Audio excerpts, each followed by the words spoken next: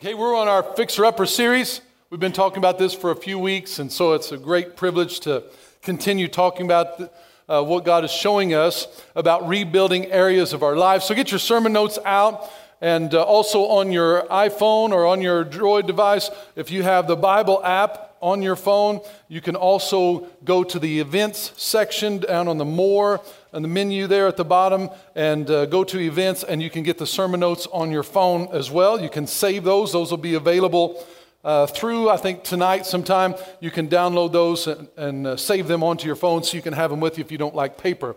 But get those out, get your Bibles out, and let's open up to Nehemiah chapter 3. Yeah! Nehemiah 3. Nehemiah 3. Fixer Upper. We've been talking about rebuilding things and rebuilding things that are broken down, and we're right in the midst of summer. We're just getting into summer, I guess I should say. It's starting to warm up here where we live, and how many knows whenever we realize if we work outside in the heat very long, that it won't take long, we're going to get dry, tired, and thirsty. If you work outside very long in the heat, but it's not going to be long, you're going to get tired, you're going to get dry, you're going to get thirsty. And it happens because our internal resources start to get depleted. It's like our fluids that are going out of us are greater than the fluids that are coming into us. We can get what we call dehydrated. And dehydrated is a tough condition, for your body physically. And I remember one time I was working for this asphalt maintenance company, and it's right in the middle of summer. It's hot. It's upwards of 98 degrees, somewhere in there. Humidity is high. It's just awful. So you take those conditions, and then you're working with asphalt. I don't know if you've worked with asphalt, but it of itself is hot. And then you got fumes coming off of it, and then sun on black asphalt. Did I mention it was hot? It was hot. And so I'm working out there, and we're having to shovel. It's hard manual labor. I'm sweating. every fabric of my clothes is soaked. And so I'm trying to drink. I'm trying to stay hydrated. And, but while you're working, it's hard to keep up with it. And, I sweat a lot, not as much as some people, but I sweat a lot. And so I'm totally drenched. But at some point, I noticed that all of a sudden, I started feeling tingly. My shirt's wet, and I started feeling almost cold. And then I realized I wasn't sweating anymore. How many knows that's not a good sign? When you start feeling a chill and you're not sweating, it's a good sign that you're dehydrated. And of course I was, and so my fluids going out had exceeded the fluids I were taking in. How many knows that can also happen to us spiritually? Anybody ever felt spiritually dehydrated? Sometimes if we're not careful, we can give out and give out and give out. And if we don't watch ourselves, if we're not taking in as much, if not more than we're giving out, we can get spiritually dehydrated. Anybody have been at the place in your life where you're like, I don't want to help anyone with any problems? That's a sign that you're not sweating anymore. It's a sign that you're spiritually dehydrated. You're like, if one more person calls me with a problem. Maybe I'm talking about myself. I don't know. Maybe that was a little too vulnerable. But no, what happens, whether it's your kids, whether it's your spouse, whether it's coworkers or whatever, we can get spiritually dehydrated. And God wants us to stay hydrated because there's times when I don't feel fresh and flourishing. There's times when I feel tired. I feel dry. I feel exhausted. There's times when I feel like everybody else is hearing from God. They're getting massive spiritual breakthrough, and they have total clarity for the rest of their life, but me. Has anybody ever felt like that? You're like, everybody else is getting breakthrough. How come I'm not? How come my prayers feel like they're bouncing off the ceiling and stuck right here with me? It can happen. It happens to all of us. It's a condition that we can all face. But the good news is that God knew that we were all going to have to deal with that at one time or another in our life. So he gave us a solution. That's what we're going to talk about today. So in Nehemiah chapter 3, I want to deal with this issue today of people and ourselves, our lives, when we can get spiritually dehydrated. What did God do to give us a solution? What do we do when we get tired? What do we do when we're exhausted? What do we do when we feel like I just can't give anymore?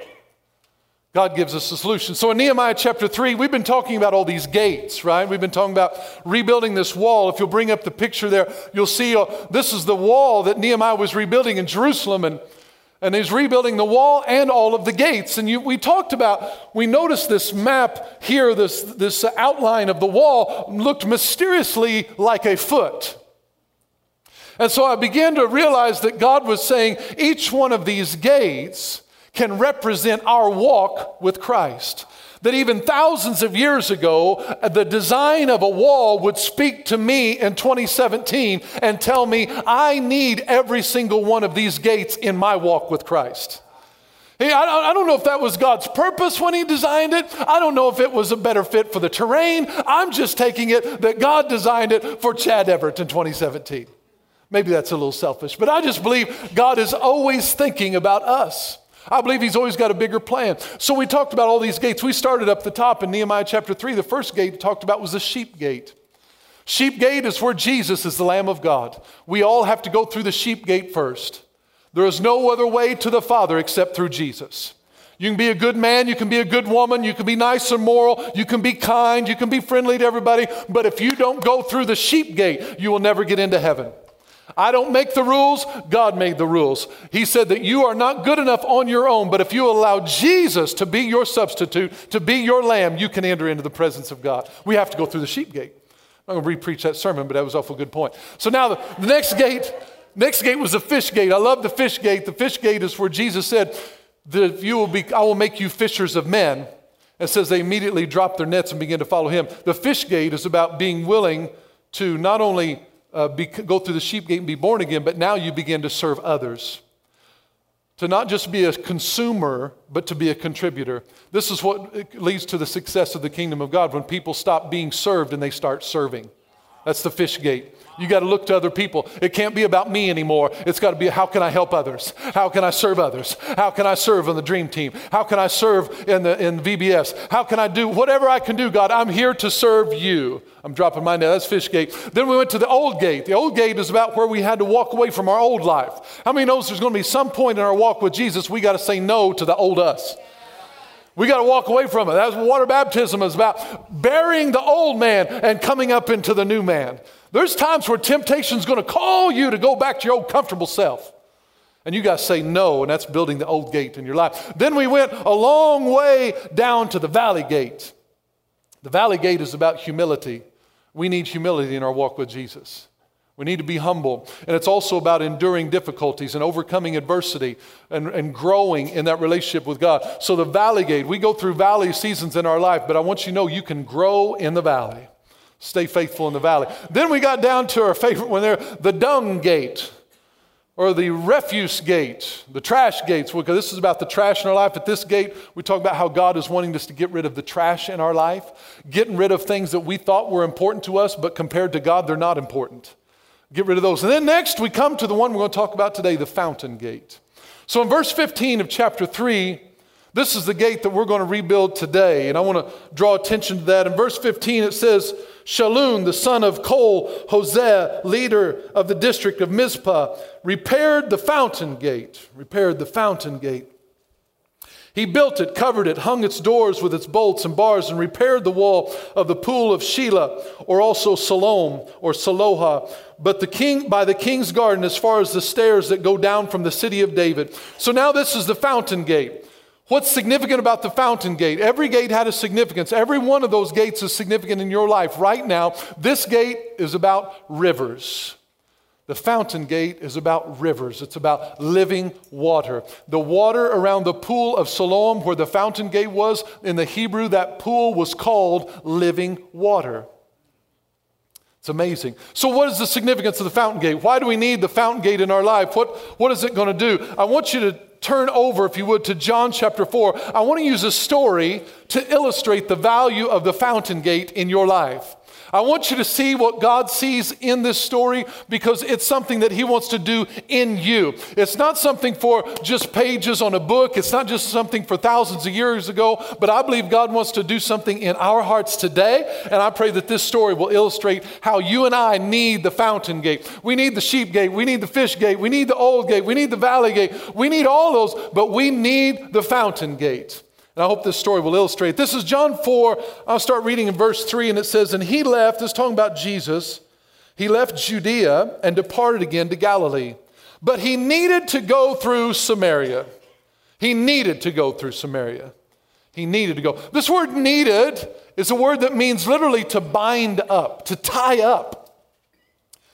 So it also means to submit to authority of something. So when Jesus said he needed to go through Samaria, he wasn't saying that he wanted to go through Samaria. He was saying that he submitted to the idea of going through Samaria. And when we submit our hearts to Jesus and we truly make him Lord and not just a golden ticket to heaven, did you catch that? Some people, sometimes we embrace the idea of Jesus being our ticket to heaven, but we don't embrace the idea of him being the Lord over our life. Selah, think about that for a little bit. But so now it says he needed to go, and so he was submitted to him. But whenever we give our hearts to Jesus, we've got to realize that there are some things that we need to go through that we don't always want to go through. There's some things that we need to go through, but we don't always want to go through. We don't always want to do everything that we need to do when we submit our hearts to that. So he says he needed to go through Samaria. So he came to the city of Samaria, which is called Sychar, near the plot of the ground that Jacob gave to his son Joseph. Now Jacob's well was there. Jesus, therefore, being wearied from his journey, sat thus by the well. It was about the 6th hour. So he's going through Samaria. And it says in verse 6 here that he was wearied from his journey. Now remember, we're talking about Jesus, the Son of God, right? 100% God, 100% man in this moment. Jesus, divine nature, Son of God, is wearied from his journey. Can I submit to you, if Jesus, the Son of God, gets tired on his journey, how much more are we going to get tired on our journey as we serve God? And notice it says it's tired on his journey. His journey. Was this something where Jesus was just doing his own thing? No, it said he needed to go through Samaria. So he was doing what God asked him to do, and he still got tired. Even doing what God has asked you to do, you can get tired. We're going to experience this in our life. I want to relate to somebody who's still doing what God wants them to do, and you still feel weary once in a while. You get tired. If Jesus felt that way, I've got some encouragement that it's okay that I'm going to experience it once in a while in my life. He was wearied from his journey, so he sits by this well, and a woman of Samaria came to draw water, and Jesus said to her, "Give me a" what? Give me a drink. He didn't say, give me something to eat.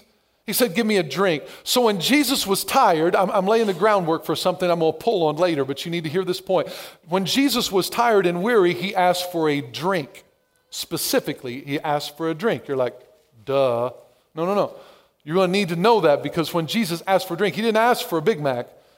He didn't ask for pita bread. He didn't ask for, hey, you got anything to eat? He asked for a drink. He asked for a drink. Now notice what she says here in the disciples had went away to buy some food because he was hungry. In verse 9, then the woman of Samaria said to him, how is it that you, being a Jew, ask a drink from me, a Samaritan woman? For Jews have no dealings with Samaritans. Okay, Jews and Samaritans, they did not get along. They had a racial issue. They didn't like each other because some interracial marriages. The Samaritans were Jews that had intermarried amongst people in the land, so the Jews didn't see them as pure Jews, so there's some racial tension. So the Jews would literally, Samaria was right north of Judea, most of them would walk around Samaria to get to Galilee. They would go all the way around the whole area. But Jesus needed to go through there for this one woman. So he comes there and she says, how is it you ask me for a drink? Look what he says, verse 10. And Jesus answered and said to her, if you knew the gift of God and who it is who says to you, give me a drink, you would have asked him and he would have given you living water. Now, when I read this, here's some things that jumped out at me. Notice what Jesus said. If you knew the gift of God, comma, and who it is who says to you, give me a drink. Now, who is it that says to you, give me a drink? Jesus. Jesus is the one who said, hey, can I have a drink, please? But he said, if you knew the gift of God and who it is who says to you. So here's what God is trying to tell us. We need to know two things. He said, if you knew the gift of God and Jesus. We know Jesus. We know Jesus, the Son of God, our Savior. We need to know Jesus. But we not only need to know Jesus, we need to know the gift of God. You're like, so is there a difference? Why did he say and if there's not a difference? You need to know the gift of God and Jesus. What is the gift of God then? I'm glad you asked. I gave you 3 scriptures in your sermon notes that's going to speak to what the gift of God is, that I'm going to submit to you as our fountain gate. The first one's in Acts chapter 2, verse 38. This is where Peter is talking to the people there that he's preaching to, and he says, repent and let every one of you be baptized in the name of Jesus Christ for the remission of sins, and you shall receive the gift of the Holy Spirit. For the promise is to you and to your children and to all who are afar off, as many as the Lord our God will call. Notice he equates the gift with the Holy Spirit. Give me another one, Acts chapter 8. And this is where Simon the sorcerer was asking about the Holy Spirit. Verse 19, he says, give me this power also that anyone on whom I lay hands may receive the Holy Spirit. Notice who he's talking about, the Holy Spirit. But Peter said to him, your money perished with you because you thought the gift of God could be purchased with money. What gift of God was he trying to purchase with money? The Holy Spirit. If you knew the gift of God being the Holy Spirit, look at Acts chapter 10. And those of the circumcision who believed were astonished, as many as came with Peter, because the gift of the Holy Spirit had been poured out on the Gentiles also, for they heard them speak with tongues and magnify God. Now notice what we're saying. He says to the lady, he said, if you knew the gift of God and who it is who says to you, give me a drink. So I'm submitting to you the fountain gate. And our walk with Jesus, you need to know Jesus. You need to know him as Savior. You need to know him as Lord. But you also need to know the Holy Spirit. Many times in our life, we embrace the notion of Jesus and we love Jesus. And I know for myself, there was a marker in my life when I first started hearing about the Holy Spirit, hearing about who he was, that he actually was a person of the Godhead and he was somebody to receive. I didn't know any of that. But the moment that I began to pursue him and I received the Holy Spirit, something changed in my life from that day, and it's never been the same. Doesn't mean I was perfect. Doesn't mean I've never had a bad day since. It doesn't mean I became super Christian, better than anyone else. It just means I became a better me. The Holy Spirit doesn't make you better than someone else. The Holy Spirit makes you better than you. So the Holy Spirit is valuable. And this is what we're talking about with the fountain gate. He says, I need you to know too. I need you to know the gift of God, and I need you to know Jesus. So go on. The woman says, sir, I think you're crazy first. I'm not sure she said that, but I'm just adding that. Sir, you have nothing to draw with and the well is deep. Where then do you get that living water? Where do you get this living water? Are you greater than our father Jacob, who gave us the well and drank from it himself, as well as his sons and his livestock? Look what Jesus said. Jesus answered and said to her, whoever drinks of this water, everybody say this water. Will thirst again. Everybody who drinks of this water. He's pointing to the well. I just imagine role play here. Jesus, and he's talking to the woman. He points to the well and he says, whoever drinks of this water will thirst again. In other words, he's trying to encourage her and draw attention to her that external refreshment will only last so long. If you look for external things to meet your needs, you're going to have to continue to try and keep them in because you're going to get thirsty. You take a drink today, you can't say, you know what, that drink is good for the rest of the week. About tonight, you're going to get thirsty again. Maybe in a couple hours. You're going to get thirsty again. He said, whoever drinks of this will thirst again. Here's the point. Here's the application for you and I. When we try to have external things meet an internal need, we're going to get thirsty again. Whenever we look to external things to satisfy an internal need, we're always going to stay thirsty. We can try, well, if I just made more money, that would quench my thirst. It's not. You're going to have to drink again. If I just had a better relationship, it would quench my thirst. No, it's not going to fix it. If I just had a better marriage, maybe if I had a new marriage, or maybe if I had I don't know, maybe if we have kids. If we have kids, that'll fix it. Whatever it is, you can try and plug and play anything. External things will not satisfy an internal desire. He's trying to teach us that. And you fill this in there in your notes that Jesus was presenting something to her, that Jesus offers an internal solution that is not dependent on external resources. internal solution. Exterior sources will cause continued thirst, but there's a fountain, there's something on the inside that Jesus wants to do. Look at verse 14. Whoever drinks, so drink of this water, you're going to thirst again, but whoever drinks of the water that I shall give him will never thirst. But the water that I shall give him will become in him, keywords, in him, a fountain of water springing up into everlasting life. Here's something that's taking place. This is what I think will revolutionize your walk with Jesus. This is why I believe the fountain gate is so important. This is why I believe the Holy Spirit is so important. You need the Holy Spirit in your life because the Holy Spirit is taking God from being outside of you and putting him on the inside of you.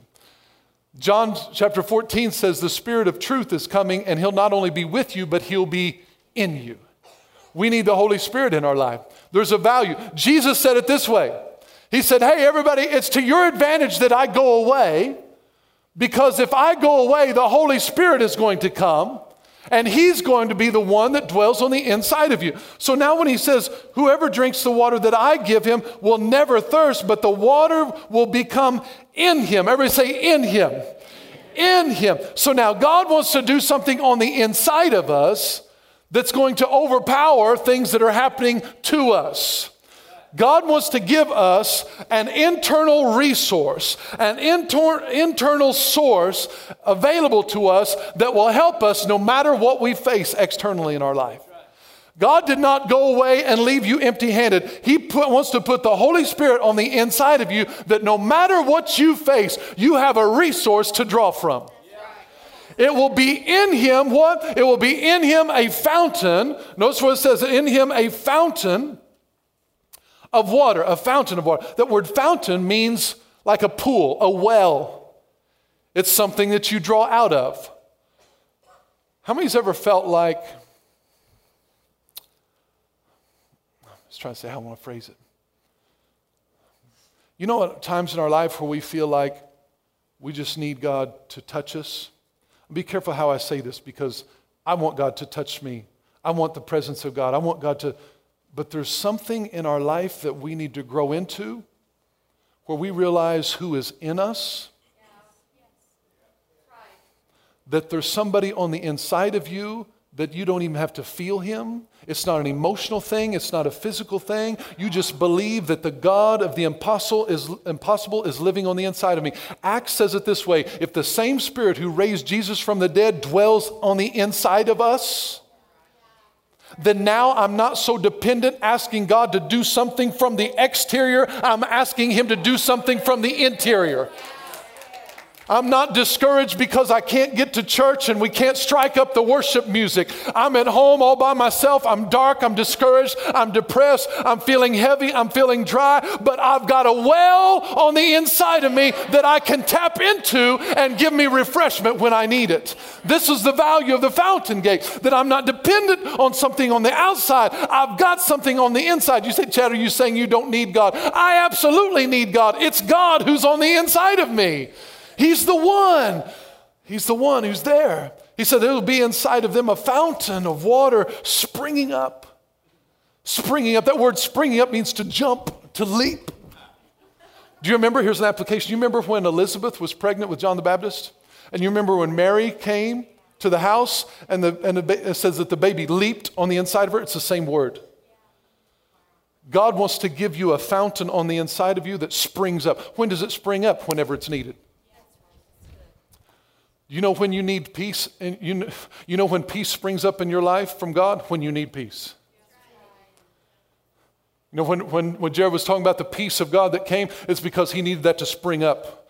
It came from the inside out. You know, we get the idea, well, did it come down or did it come up? If it comes down in me and then comes up, I don't care. I just know it came to me.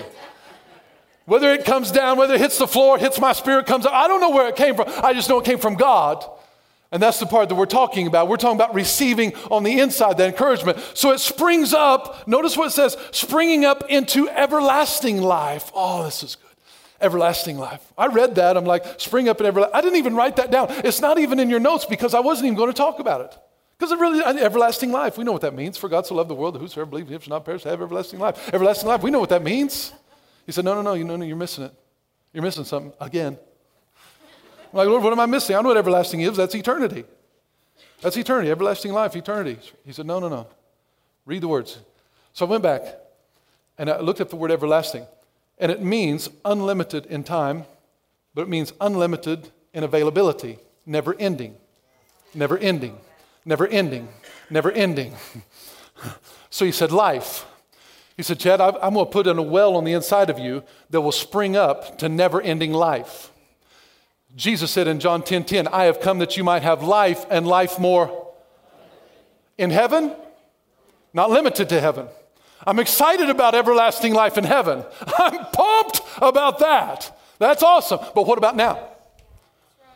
He says, I've got a well inside of you that's going to be springing up into never-ending life, unlimited access to the God kind of life. It doesn't mean I won't ever have bad days. It doesn't mean I won't get discouraged. It doesn't mean I'll never be dry. It doesn't mean I'll never be tired. But I've got a well available to me that when I need a drink, I can take a drink. Everlasting life. What about for the next 10 years? Yeah, 10 years. For the next 10. For the next 20. For the next 50. Whatever it means. Everlasting life. So he's trying to encourage her with that. But look at what she says in verse 15.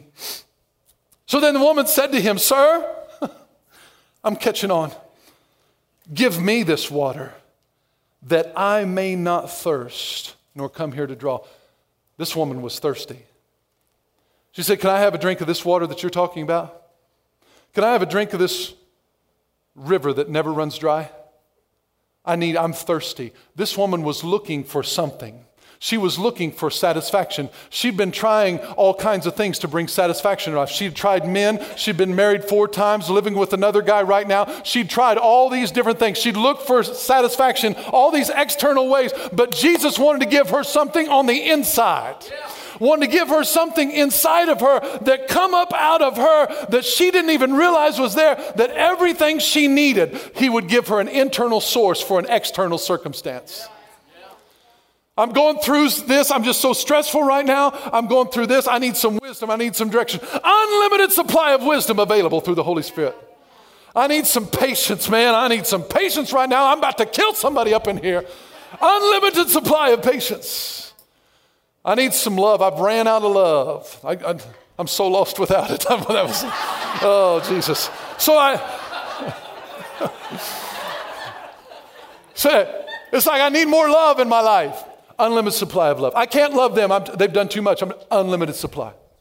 I'm just wanting you to know you've got a resource available that goes beyond you. When my tank runs on empty, God's tank keeps going.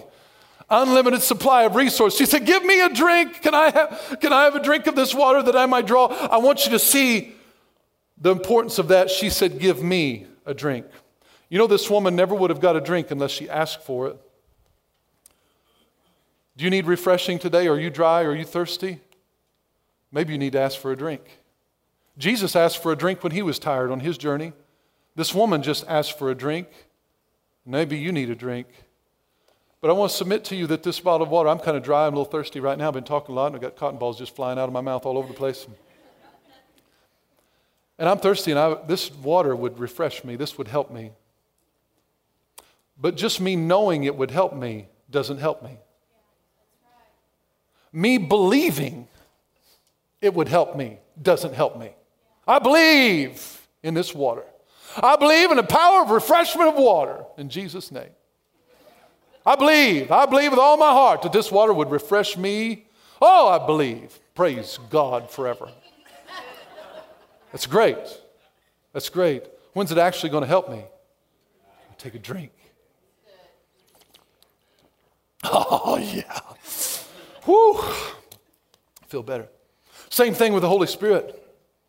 People can know God can help you through the Holy Spirit. They can believe it, but if you don't take a drink, you got to drink. You got to drink from what's on the inside of it. So you got to believe it's there first. You got to believe you have this on the inside of you, this well of refreshing to draw from. If you don't believe it's there, you'll never open it. If you don't know that it's on the inside of you, you'll never tap into it. But just knowing it's there is not enough. At some point, you got to be willing to Believe in the power of it. Put more faith in what God can do than what your frustrations are in. Put more faith in what the ability of God than you are in what you can't do. I can't do this. I don't see how I can. Okay, just take a drink and get refreshment. Let the power of the Holy Spirit refreshen your walk with Him. She said, give me this drink. So I want to ask you if you would like a drink. If you'd like a drink of the Holy Spirit today. You're like, I don't know about, isn't that just for eternity? You know, we can't be promised this everlasting life, Chad. Isn't that stuff that we're just promised in eternity? Well, maybe you're thinking of this. I want to give you the scripture, the sweet by and by. Revelation chapter 7, verse 16 says, they shall neither hunger anymore, nor thirst anymore. The sun shall not strike them, nor any heat. For the Lamb who's in the midst of the throne will shepherd them and lead them to living fountains of waters. There it is. And God will wipe away every tear from their eyes. I am so looking forward to this day. I'm excited about that. But notice what it says, they will not thirst anymore. So this verse isn't for me today. This verse is for me for hope for my future. This is what it will be like in heaven. Awesome verse, awesome promise. No more tears, pumped, incredible.